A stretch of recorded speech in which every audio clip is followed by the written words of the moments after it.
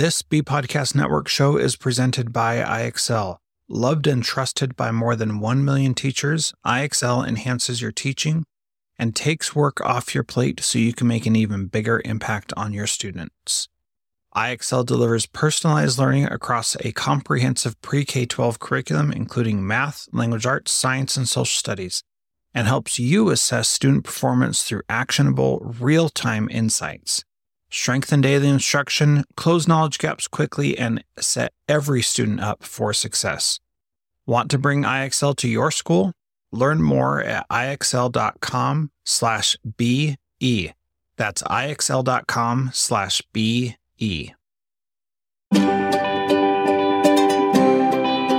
Welcome to Changemaker EDU, a podcast that inspires powerful individual and collective transformation by sharing leadership, personal development, and education changemaking ideas and stories to ignite people like you to create the change deep within your soul, embody your calling, and bring your dreams to life. I'm your host, David K. Richards, and I share wisdom from my 25 plus years as an education innovator, school founder and CEO, mindset teacher, and leadership coach, while also interviewing other diverse paradigm shifters. Join me in our grassroots movement to create lasting impact, one education changemaker at a time. Yeah, what I loved about this conversation is that I feel like we got clear on what's possible in education. Yes, sir. And there's a different narrative that we can share now about. It's not like you said, most people just don't know. They don't even know any better because they're not spending all their, days and nights thinking about it like we are. Right. And also that everybody has the ability to change. Everybody has the ability to lead change, and that change doesn't happen from, the big government entity or the big bureaucratic school district. It does happen, but what's really going to happen if we're going to actually create massive change and disruptive innovation is through the people that care the most on the ground in the communities that literally care the most about these kids, because they're the ones that are raising them, right? The parents, the people in the community, the kids themselves. That's where the real change is going to come. Beautifully said. Beautifully said, my friend. All right. Welcome, everyone. Excited to be here today with Matt Beaudreau. Matt and I actually have met a few times, been several years, but we met when he started Acton in Placer, which I know you heard about in the bio. But yeah, it's great to have you on, Matt. Thanks for coming today. It's great to connect, man. It has. It's been too long. It's been a while. Yeah, a lot has happened since. So dang fast, man. But it's been a few years since we sat down. So no, it's great to connect. Yeah, and we basically started our school around the same time. I think about 2017, right? Was when you launched Acton Placer? Yes, sir. Yep, I launched the first campus of the Placer schools in 2017. You're correct, sir. Yep. Okay, yeah, and we launched Growth Public Schools in fall of 2017. So we were right on the same trajectory. Yep. Well, I'd love to hear about, what was your why? Like, why did you decide to launch Acton Placer? And you were one of the earliest ones, right, to take the model and bring it into a new region? Yes, sir. Yeah, that was the first one anywhere near anything in Northern California at all. Still relatively early as a network, and I always talk about my why as really my kids, and seeing what I call the game of school, from the inside out, and always preface it going, man, we need good humans in schools, period, end of story. I'm the biggest supporter of teachers, administrators. Like, I am the biggest supporter of those people. Yeah. Reality is, so many young heroes, the best humans they're ever going to see are those at school, because sometimes they're not going home to the best humans, right? So I'm the biggest supporter. So I always want to make sure that is abundantly clear. And you worked in public schools, didn't you, for a bit? I mean, that was it, right? That's where you started. I was I actually started at Stanford and was working there and started to see a little bit of a game. Then it was like, wait, I grew up believing the meritocracy and this is how you did this, but wait, there's a little bit of a different element going on. That's interesting. And my young naivete, it's like, okay, well, I'll go fix some of this and help people on the public school side. Right. So I guess I was a public school teacher and administrator. And again, naively was like, I'll go to work in private because I believe private probably has a different focus. And it was a very similar thing. And there were just elements of that I very much disagree with that specific model and didn't want it for my kids. Yeah. So how old are your kids? Mine are now 12, 10, and 7. Okay, got it. So my oldest was at 2017. She was getting ready to go into school. Yep. Right. And so I was like, I need a place that I really feel passionate about her going. And if I don't see it, we have a rule in our house that says don't complain unless you're willing to fix it. Yep. And I very much believe in that. I'm not a complainer. I'm going to go ahead and create a solution. It may not be perfect. In fact, I guarantee it won't be, but it's a solution, right? And so that's really, that was the impetus behind getting that going. And we ended up, not just launching, but doing well and building multiple campuses. Yeah. And so your why was, it's so funny because my son is probably the same age as your daughter. And that was my why too, because I had worked in high schools. And so I just thought about sending my son to kindergarten. And I was like, oh, geez. And to your point, what I always talk about is I call it the operating system, but the operating system of schools has not changed. So you might have a private school, you might have a public school, but you're still working within the same kind of confines. Exactly. And that's it. Right. And I call it the conveyor belt, nice. Right. Same thing. Right. So it's that conveyor belt model, and I don't personally, based on my research. And again, I always come from a place of, this is what I believe to be true. I'm glad to change my mind if better evidence is presented. But the more I've gone down this rabbit hole in the last 2 decades, the more it's actually just secured my belief that schools, the conveyor belt design, was not meant to educate human beings. It was meant to school them. It was meant to push them in a specific direction, but it wasn't meant to educate. And that's my problem with it, which is why I'm so passionate about building alternatives so people can go, wait a second, there's some other options. Yeah. Yeah. And so what I find really fascinating, we kind of talked about this before I hit record around micro schools, as I was sharing with you, that feels like where we were in the charter movement about 30 years ago. Because now the charter movement, I think the first one was 1993 or 1994 in Minnesota, and in California came in 1995. So we're getting close to like a 30-year charter movement in California. And these are the kind of conversations, like the first charter school I worked at was actually in Redwood City, California, but approved by Tulum County. So it wasn't even the same area. And our founder was super entrepreneurial and smart. And she was like, I'm not going to go to the bureaucrats that don't want me to have kids in my school and ask them to oversee me. And so I think what's kind of killing the charter movement is that I always joke, I'm like, it's like Netflix going to Comcast cable and being like, hey, we want to do this differently. And we're curious if you would, support us and be our authorizers and oversee us. And it's like, why would we ever do that? Right. So in any case, the charter school movement did help us get to where we are and show some alternatives. And I feel like micro schools are kind of doing that now. And I like how they're small and nimble. And, so with Acton, what is it, like 100 kids max in a K-12, or how does that work? Yeah, that's traditionally from the Acton network standpoint. They don't want to go for about 120, roughly 120 to 150. Some Actons have gone a little higher. Okay. Really it was more a matter of, there's been some sociological experiments around communities. And if you get communities above, it's like a 200 person threshold, you start to lose the intimacy there, right? You can't have a relationship. So a lot of it was built around that concept. Yeah. But also around, adding in the financial element of making it feasible and keeping the cost per learner down and all of those things too. So traditionally about that size. So, but relatively small compared to, especially like a 2,500, 4,000 student high school. I ran charter high schools, and there was actually a lot of research out of New York around 200 is like the ideal size for the same reason, like community and intimacy. But we would do 400 for the financials. Like we do 100 kids per grade, and it would work itself out. But okay, so about 100 kids. So now you're working on Apogee. Yes, sir. And so this is going to be like, tell us about that. It's like it sounds to me like you're launching micro schools that are different from Acton, but there's some similarities and differences. I'd love to hear about that. Similarities. Yes, sir. And so, when Tim and I, as I was running the Actons, Tim Kennedy and I have a very solid friendship, and we decided to have a business partnership too around really pouring into, was a side project for both. We both have multiple businesses we're running, but we really wanted to have the good men in our circle, in our, in our personal networks, pour into young men. And when I say good men, I just mean men of character and men of purpose and men who are driven around those things that want to serve at a high level and be really good human beings, right? And let's give a roadmap for these young men too, and just give them some extra support. So we had built this virtual mentorship program, wildly successful, and young men from quite literally all over the world and some of the best men on the planet pouring in. And so that became kind of what I call the first finger of what we're doing here. So we had that.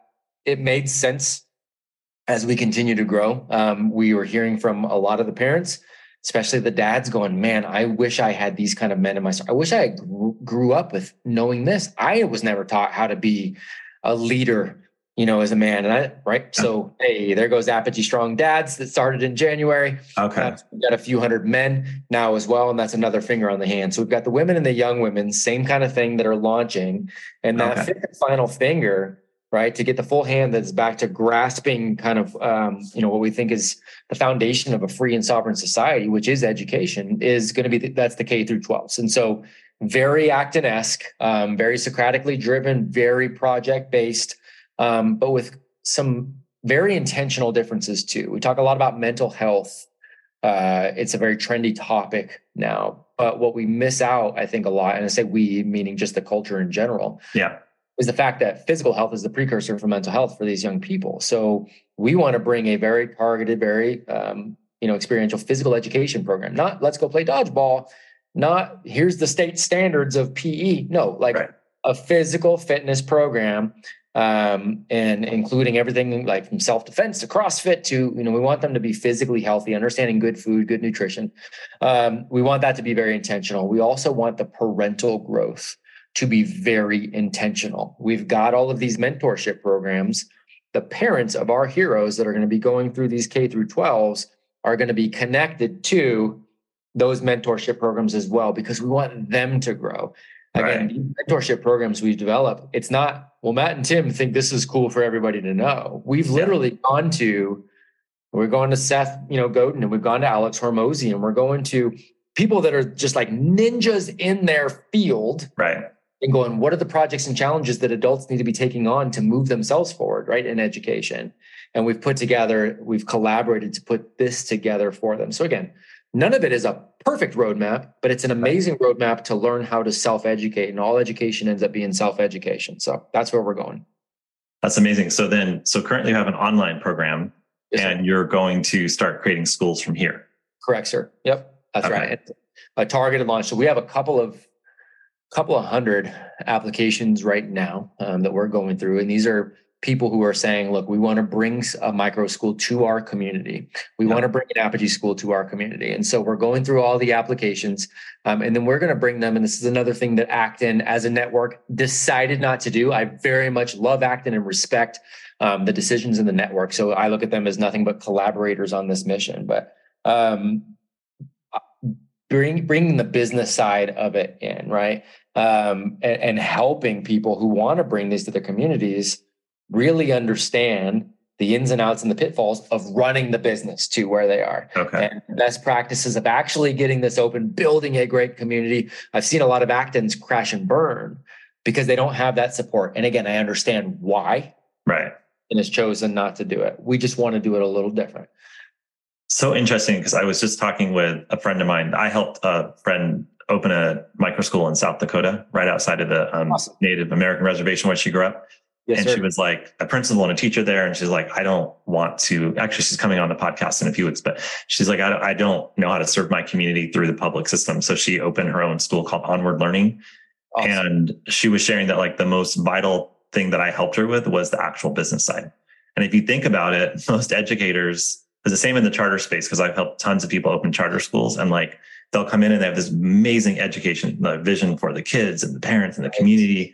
But when it comes down to like, well, you realize that none of that is possible unless you do X, Y, and Z on the business side. And they're like, wait, what? That's it. And that's what I've seen so many Actons crash and burn because of that. It's not because the person didn't understand the pedagogy, or it's not because they didn't have a heart for the kids and have a network in the community. It was because on the business side, they didn't understand how to make that work, and that's It's a vital component. So, and we want to help on that as much as possible, help on the training side, but then also help where we can on the financial side. And we've got some plans on what we're going to do to be able to do that as well. So, okay, cool. And then I know, so are you going to be focusing on teachers or parents or anybody who's interested? How are you going to determine that? As far as who's the owner operator? Yeah. That's a really good question. And we say that could be a yes and. Okay. Here's the hard part. And it was the same thing when I had, a number of campuses I was running, Acton campuses. I would have teachers show up all the time and go, oh my gosh, this is what I want to do. And I've been teaching for 27 years and I've got to come here. And I'm like, ooh, this is going to be a tough transition. Yeah. Right. Absolutely. Because you've done that for so long. This is not the same game. Yes. But your mentality will likely be like, ooh, this is what I've got to do when, really you should be going a different direction. So right. That's the hardest part is so nothing wrong. Again, we're glad to work with teachers, but they're going to need to be, somewhat disenfranchised with that conveyor belt model. Right. In order to really run towards what we're doing. Yeah, no, that makes perfect sense. I fully 100% understand that just from the charter schools I've opened. Yes, sir. Where it's like you speak with them and they sound philosophically on board. Right. And then the first week of school, it's like, oh, wait, you're lining them up. And like, oh, wait, you're taking away their recess. And it's like, yeah. I'm like, wait, but you said philosophically you want kids to actually be in charge, yet you're still controlling them. And they're like, oh, wait, what? Like, it's so ingrained that, and it's a system that we went through as kids that if we went to teacher grad school or whatever, teacher school, like it's all so ingrained that you're not even aware of the fact that you're operating that way. And that's why I call the conveyor belt school system the biggest cult in our country. And people don't like it when I say that, and I understand that. But I say it for that very reason, is because we're all ingrained to believe, and we believe that specific model done at that specific time in that specific way, we have equated that to education. And in my mind, it is anything but, because I guess it begs the question, what is education, right? And what should education be for? Yeah. Seth Godin was the first one to actually ask me, what should education be for? I went, man, we never get asked that question. Yeah, that's a great one. But when you define it, and however that looks, I define it as, the reality to go after your version of sovereignty and freedom and to pull out the genius, the inherent genius that's in, with you, and the ability to adapt, to learn, to unlearn, all of those things. Well, schooling tends to put a damper on all of those. And so it's getting people out of that mindset. Yeah. Yeah. What about kind of thinking about the larger space of education change and to what you just said? Like if we're going to create this massive change, it is so ingrained and everyone I always tell people, everyone always has an opinion on it, right? Yes. It's like, well, my kids are in school, or everyone went to some version of school at some point in their life. Right. Even if they didn't make it that long, they were in it for at least like a few years, right? And so everyone has an opinion.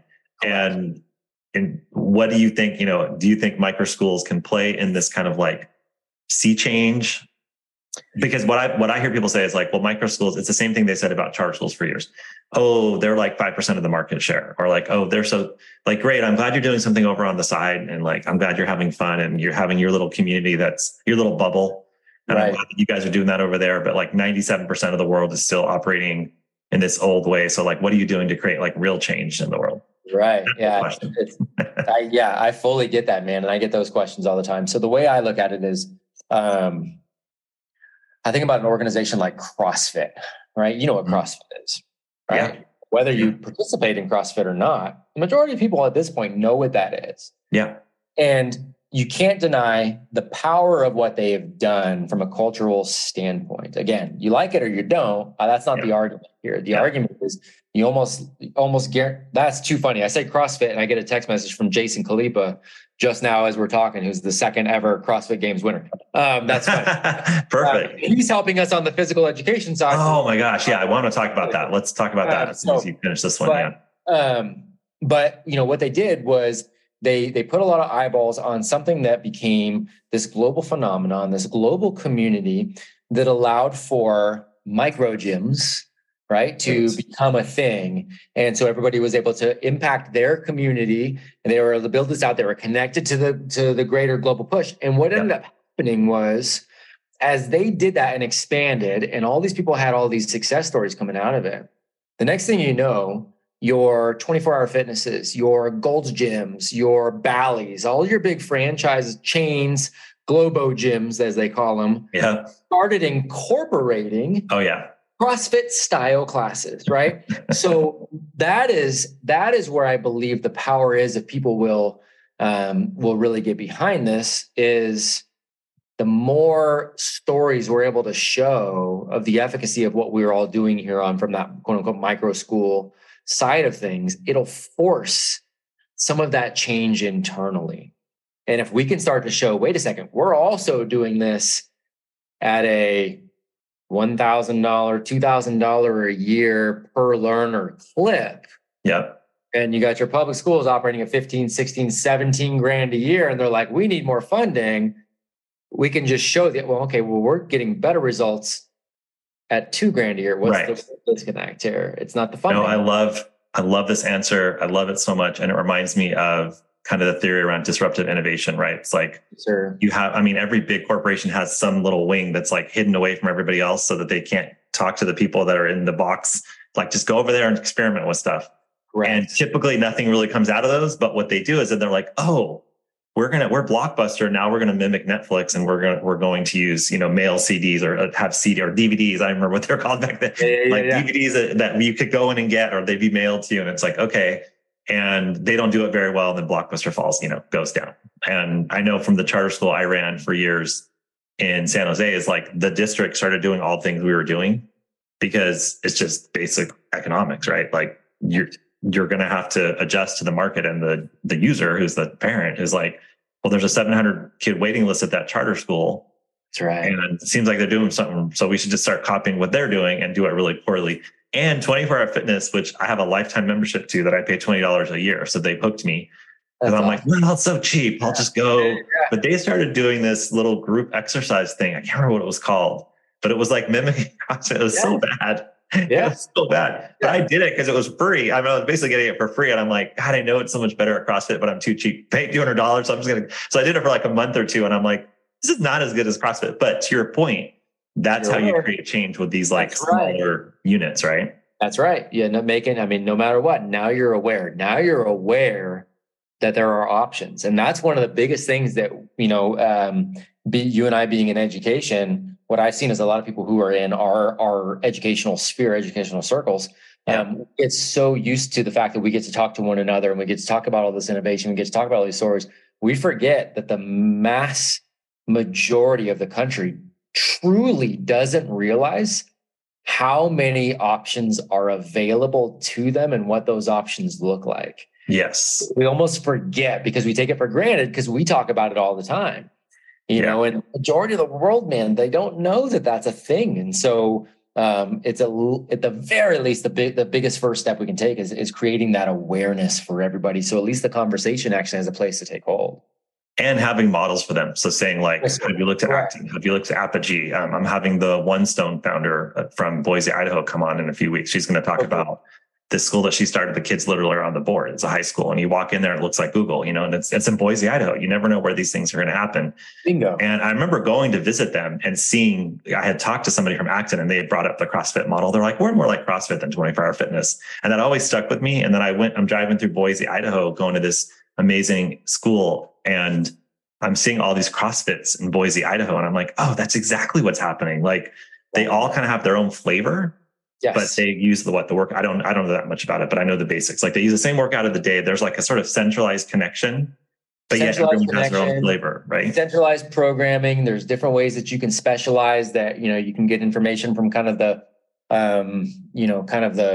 community at large. Everybody's talking to each other. Everybody's able to innovate with each other and bounce ideas around. And then they'll come together around bigger regional or global events to share in the community of the whole thing and the mission of the whole tribe. Right. And that's the beauty of it. Acton has done a very good job of doing that. Same thing we want to do on the Apogee side. I love hearing about, so many organizations. Prenda is doing a great job. Prenda, right. So, there's a number of these organizations. So again, we get more and more and more doing this. At some point, you're not going to be able to deny that's taking place.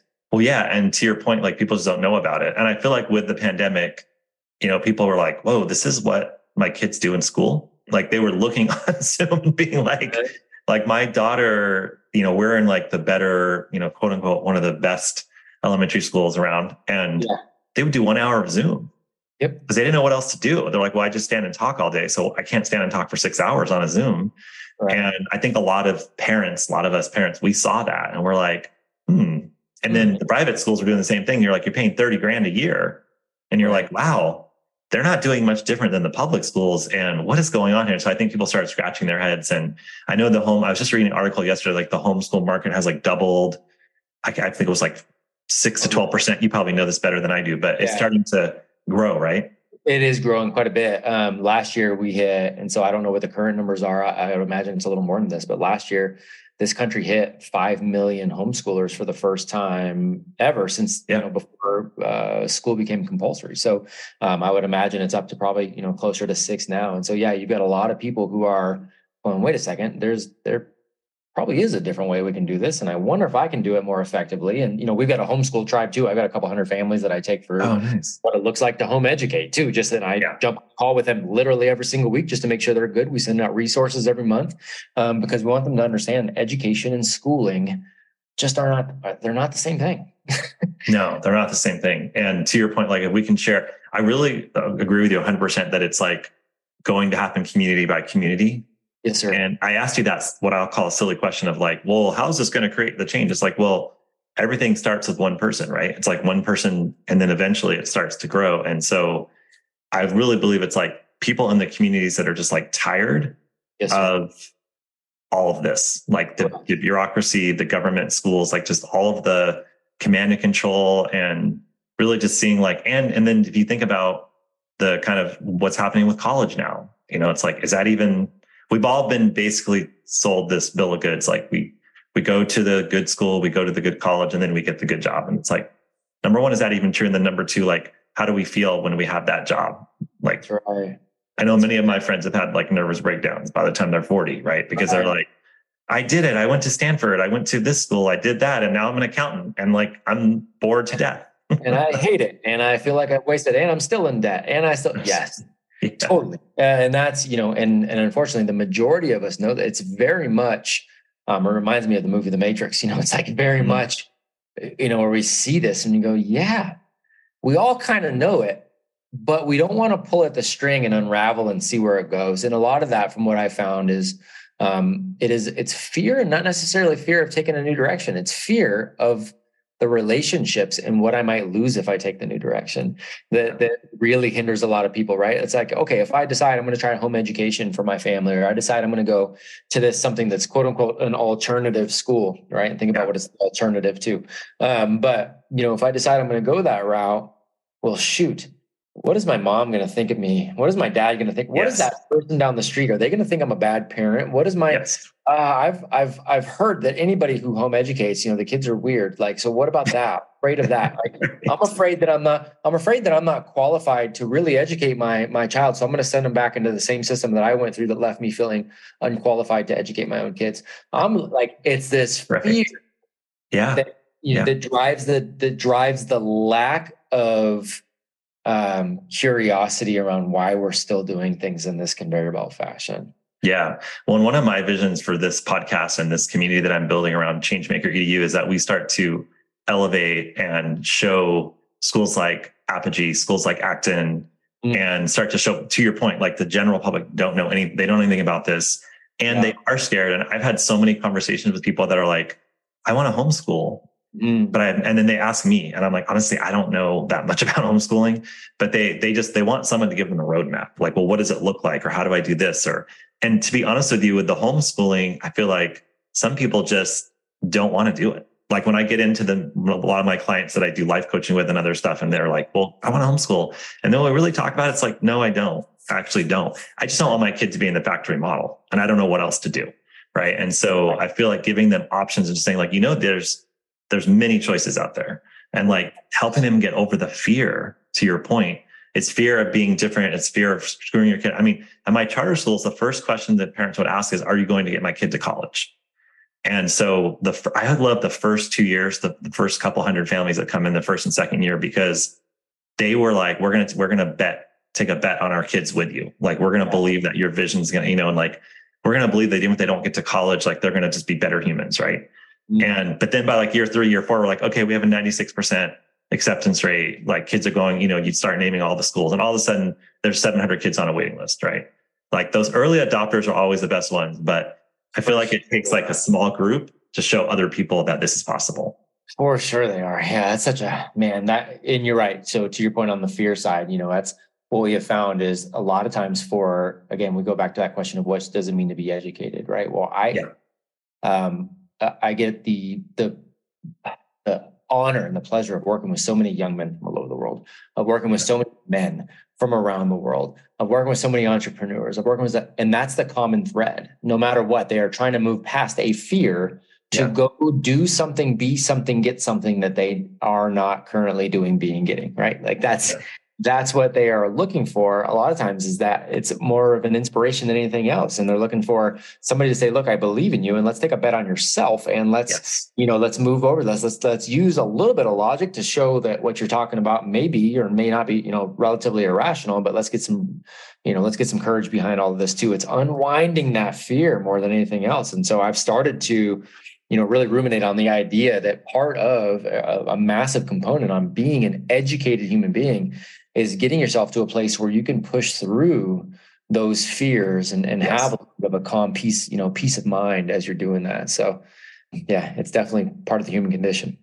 No, I'm really glad you brought that up because I told you that I wanted to actually ask you as a leader, how do you do what you're doing? And like, this is a perfect question. So how do you navigate? Because if you really think about it, fear is what keeps us in the status quo. Fear is what keeps us like, okay, I'm so scared I'm not going to get my retirement. Mm-hmm. I'm so scared that if I don't do the 9 to 5, I'm so scared that if I put my kid in an alternative school, people will judge me. I'm so scared. Yeah. And you literally just live this life of mediocrity based on fear. So what do you do to overcome the fear to be like, I'm going to open 100 Apogee schools. I got this program, that program. For sure. You left the public school. I mean, I remember when I was talking to you and you were like, yeah, I'm doing public speaking. I'm like, how'd you do that? And you're like, well, I just started speaking. People were paying me a lot more than I ever expected. And next thing I know, this is my career. So like, what's your, what do you do to overcome that fear? Yeah, that's a really good question, man. I appreciate that. And I can point back to some very specific instances early on in my life where I was like, hey man, okay, there's something inside of me that wants to do something. Everybody else would be scared to do this. Yeah. But I see them not really being joyful in that fear. And I don't want that. Like I remember instances as a martial artist, as a young kid, I remember seeing like, everybody's afraid to do this. Oh, I wonder what it looks like to just do it and see if you just lose that fear. So I'm going to go ahead and go compete in that tournament again and fight that kid that nobody else wants to fight, right? That's because he's built like a moose. I'm pretty sure he's 37. I'm only 10, but that's okay. Right. So it's like, let's do this. And I remember sitting my very first date that I ever had with a girl. I remember being, 15 and sitting in the movie theater and I was like all excited and all nervous, but we were seeing Braveheart. And very quickly, I'm like, I don't even care that this girl's right here. I like this story. He's talking about every man dies, not every man really lives. Like I had this DNA component, right? So it was always like, how can I put myself in these uncomfortable situations? And then I would reflect on those situations and go, wait a second, I actually grew a ton from that. I grew a ton from fighting somebody else in a cage. Like I grew a ton from that. It wasn't about fighting somebody. It was about me growing. Yes. I grew a ton from making myself get on stage, right? So I started, building that habit, and thankfully I'm very grateful. I started building that habit early on, and it still looks like that for me. I look at my life and go, okay, how can I optimize? I don't believe perfection is possible, but I believe it should always be the standard. Mm-hmm. So how do I get into perfect health? How do I get a perfect relationship with my wife? How do I have the perfect relationship with my kids? How do I get the perfect financial situation? And just move towards that. Yeah. So you have a vision. You're holding a vision. Always holding a vision, right? And now I can go back into the cookie jar and go, well, I've got enough confidence and I'll bet on me enough because I have experiences betting on myself, right? I've taken the action. So I'll go ahead and bet on me that I'll figure this out as I go. I'll practice. I'm going to fail. I'm going to screw it up, but I'll get better, and I'm going to do that for every single bit of my life that I think matters. And so it's a process, man. It's not anything, cockiness is something you can pull off a shelf, but true confidence and peace is a long tail endeavor. Yeah. And I always talk about just being really authentic. Like when you're really living authentically to who you really are. I was a basketball coach for years, and I would read like all of John Wooden's books. Yeah. And literally you could summarize all of his teachings into like three words: be true to yourself. Yeah. Like he just always be like, I always tell my players, be true to yourself. Yes. Be true to yourself. Everything else works out. Man, because you're just connecting to your factory settings, right? Like this is you out of the box, like coming right out of the box. That's your factory setting. That's where you are. And I think, what I've been finding in education is that for our young heroes, it is often about maintaining those factory settings, right? Like not putting extra programs on top of the factory setting that really puts it away, right? And then for the adults that we get to work with, it is often trying to get them back to factory settings and going into addition by subtraction, right? Like what garbage have you downloaded that I've got to offload because that's actually going to do more than giving you more to do. Sometimes I got to strip away, you've owned that doesn't serve you, and so it's this interesting game there, but it's a beautiful thing.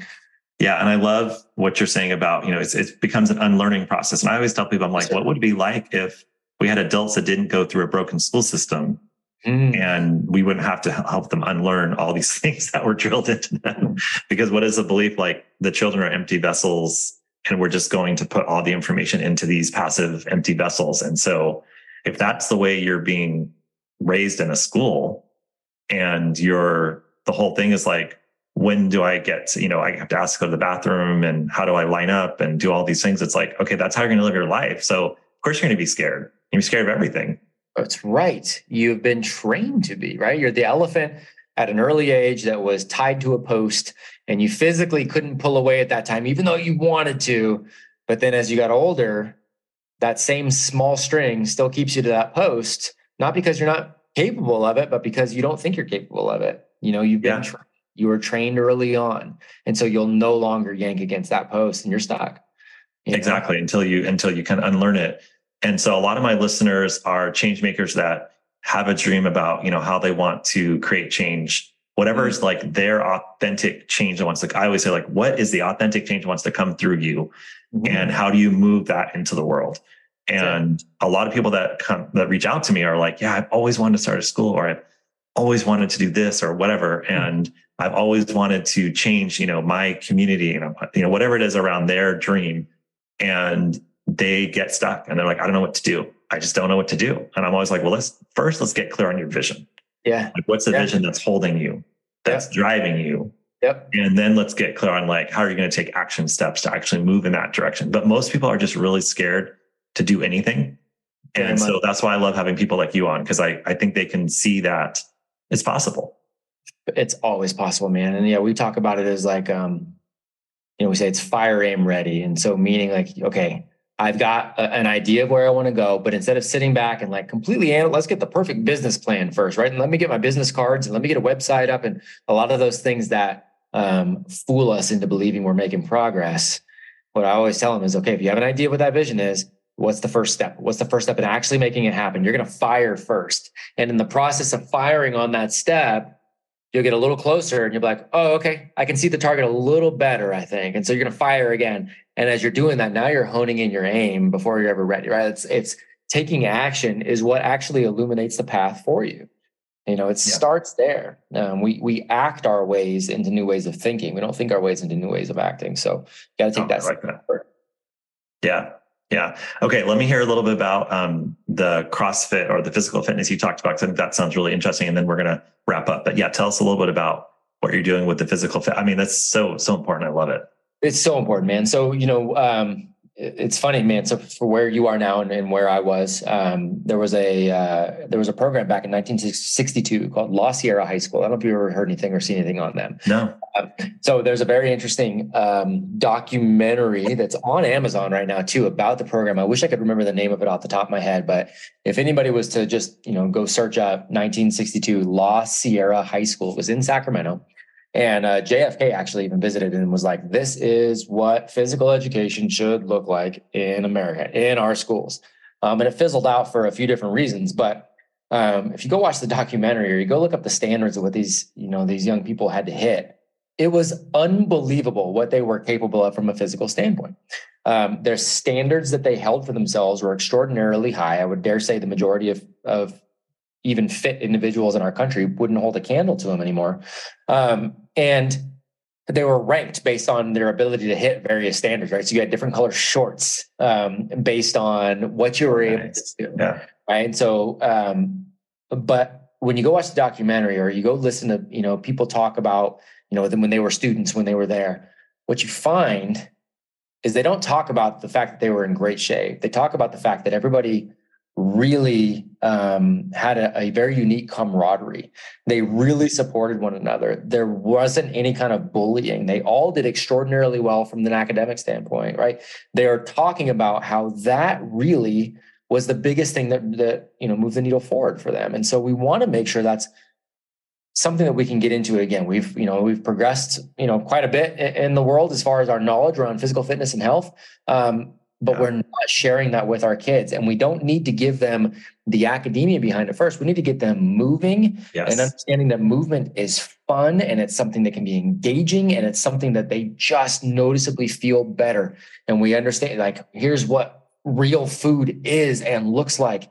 And we want to give them something to really build a tribe around. And I think that, again, is a factory setting. It's very easy, I believe, to build a tribe around shared physical experiences for young people. So, we've got CrossFit coaches that we are working with that are helping on some of the programming for this. We have calisthenics experts that we are working with to help give options on all these things. We have, Tim is obviously a phenomenal martial artist. So incorporating jujitsu and kickboxing into our academies and just making these, so they still have options of how to be physically, moving. There's still options there, but they're good options. It's not sit out and not do anything. It's not, dodgeball and whatever. And there's a place for dodgeball, I guess, whatever, but it's not like, that's not physical education, man. Right. That's not something that you take on for the rest of your life to be physically healthy, right? Like putting the nutritional guidelines in there, having nutritional guidelines around what they bring to the schools, to make sure it's all healthy options. Like we think that's just wildly underutilized as the tool to help our kids. So we want to make sure it's front and center. I love that. And I love when I ask people a question and they get super passionate because I can tell where their joy and their energy is. And I'm like, he's really passionate about this. So it's so important. It's so important. It really is. I just don't think we're doing right by them if we're not showing them that, that component. Yeah. Well, you remind me of a story. So I opened a charter school in East San Jose, and these were kids that didn't have great options and, a lot of dangerous things happening in their neighborhoods. And there was this little local gym that just opened like right down the street from us. And one day I was going over there, going in the little shopping center to get something, I don't remember. And I looked over and I saw like 40 of my 10th grade boys all just like hanging out in this little gym. And I went in there and I saw our assistant teacher, not even the credentialed teacher, like this guy who just graduated from college and he was helping out. And he had somehow just gathered them all in the gym. And it was like their afternoon routine. Like that's what they did. And they were so into it and they were so like happy. And so he had informally provided a structure of, like you said, the camaraderie, pushing themselves, the goals. And, I was listening to Lewis Howes the other day, and he was talking about how, he started the School of Greatness because his coaches are what taught him greatness. Yep. He never got it in the school system. So, and it's like, that's what I love about physical education and team sports and all that, is like, you're getting all that you just talked about. It's amazing. So much. Amazing. So good. Oh, so good. Yeah. So we're really excited to make sure that's a component. And then again, adding that parental side too. So they get all of this growth mindset every day, and they go home to parents who are also on the same journey. I've always told parents the best way to make sure your child's educated is to be wildly educated yourself and to bring them along. It's like really, so why aren't we pouring in and making sure the parents have a solid foundation of support too, right? If we really are concerned about changing from a cultural standpoint, then it's everybody, man. Yeah. And I love that you're incorporating parents and growth mindset and all that. All right. So as we wrap up, anything else you wanted to share with the listeners that maybe didn't get a chance to share? Anything, kind of closing thoughts? I think I really love where the conversation went, man, because it is, if they take away anything, I would love for them to do a little self-examination and just go, what is the story I'm telling myself? What is the story I'm telling myself about the story I'm telling myself about why I can't do something, right? What is it that fear has still got a hold on? You're not questioning it. and understand that there's a whole lot of good stuff on the other side of just diving in, questioning it, fire aim ready, going after it a little bit. There's all you have to risk is a little bit of growth, man. So I would just encourage people to dive in. All right. Well, appreciate you. Thanks for being on today, and have a great day. Honor. You too, bud. Thank you for listening to the Changemaker EDU podcast. Every guest and listener is a valued part of this co-creation. We're honored that you listened, and we hope that this helped you in some small or big way today. This is a community and a movement, and without you, it wouldn't be possible. If you want to learn more about me, go to davidkrichards.com. And as always, if you're so moved, please rate and review the podcast. And finally, our greatest compliment is when you share an episode with someone who you believe will benefit from the message. Sending you immense love and courage today. Thank you.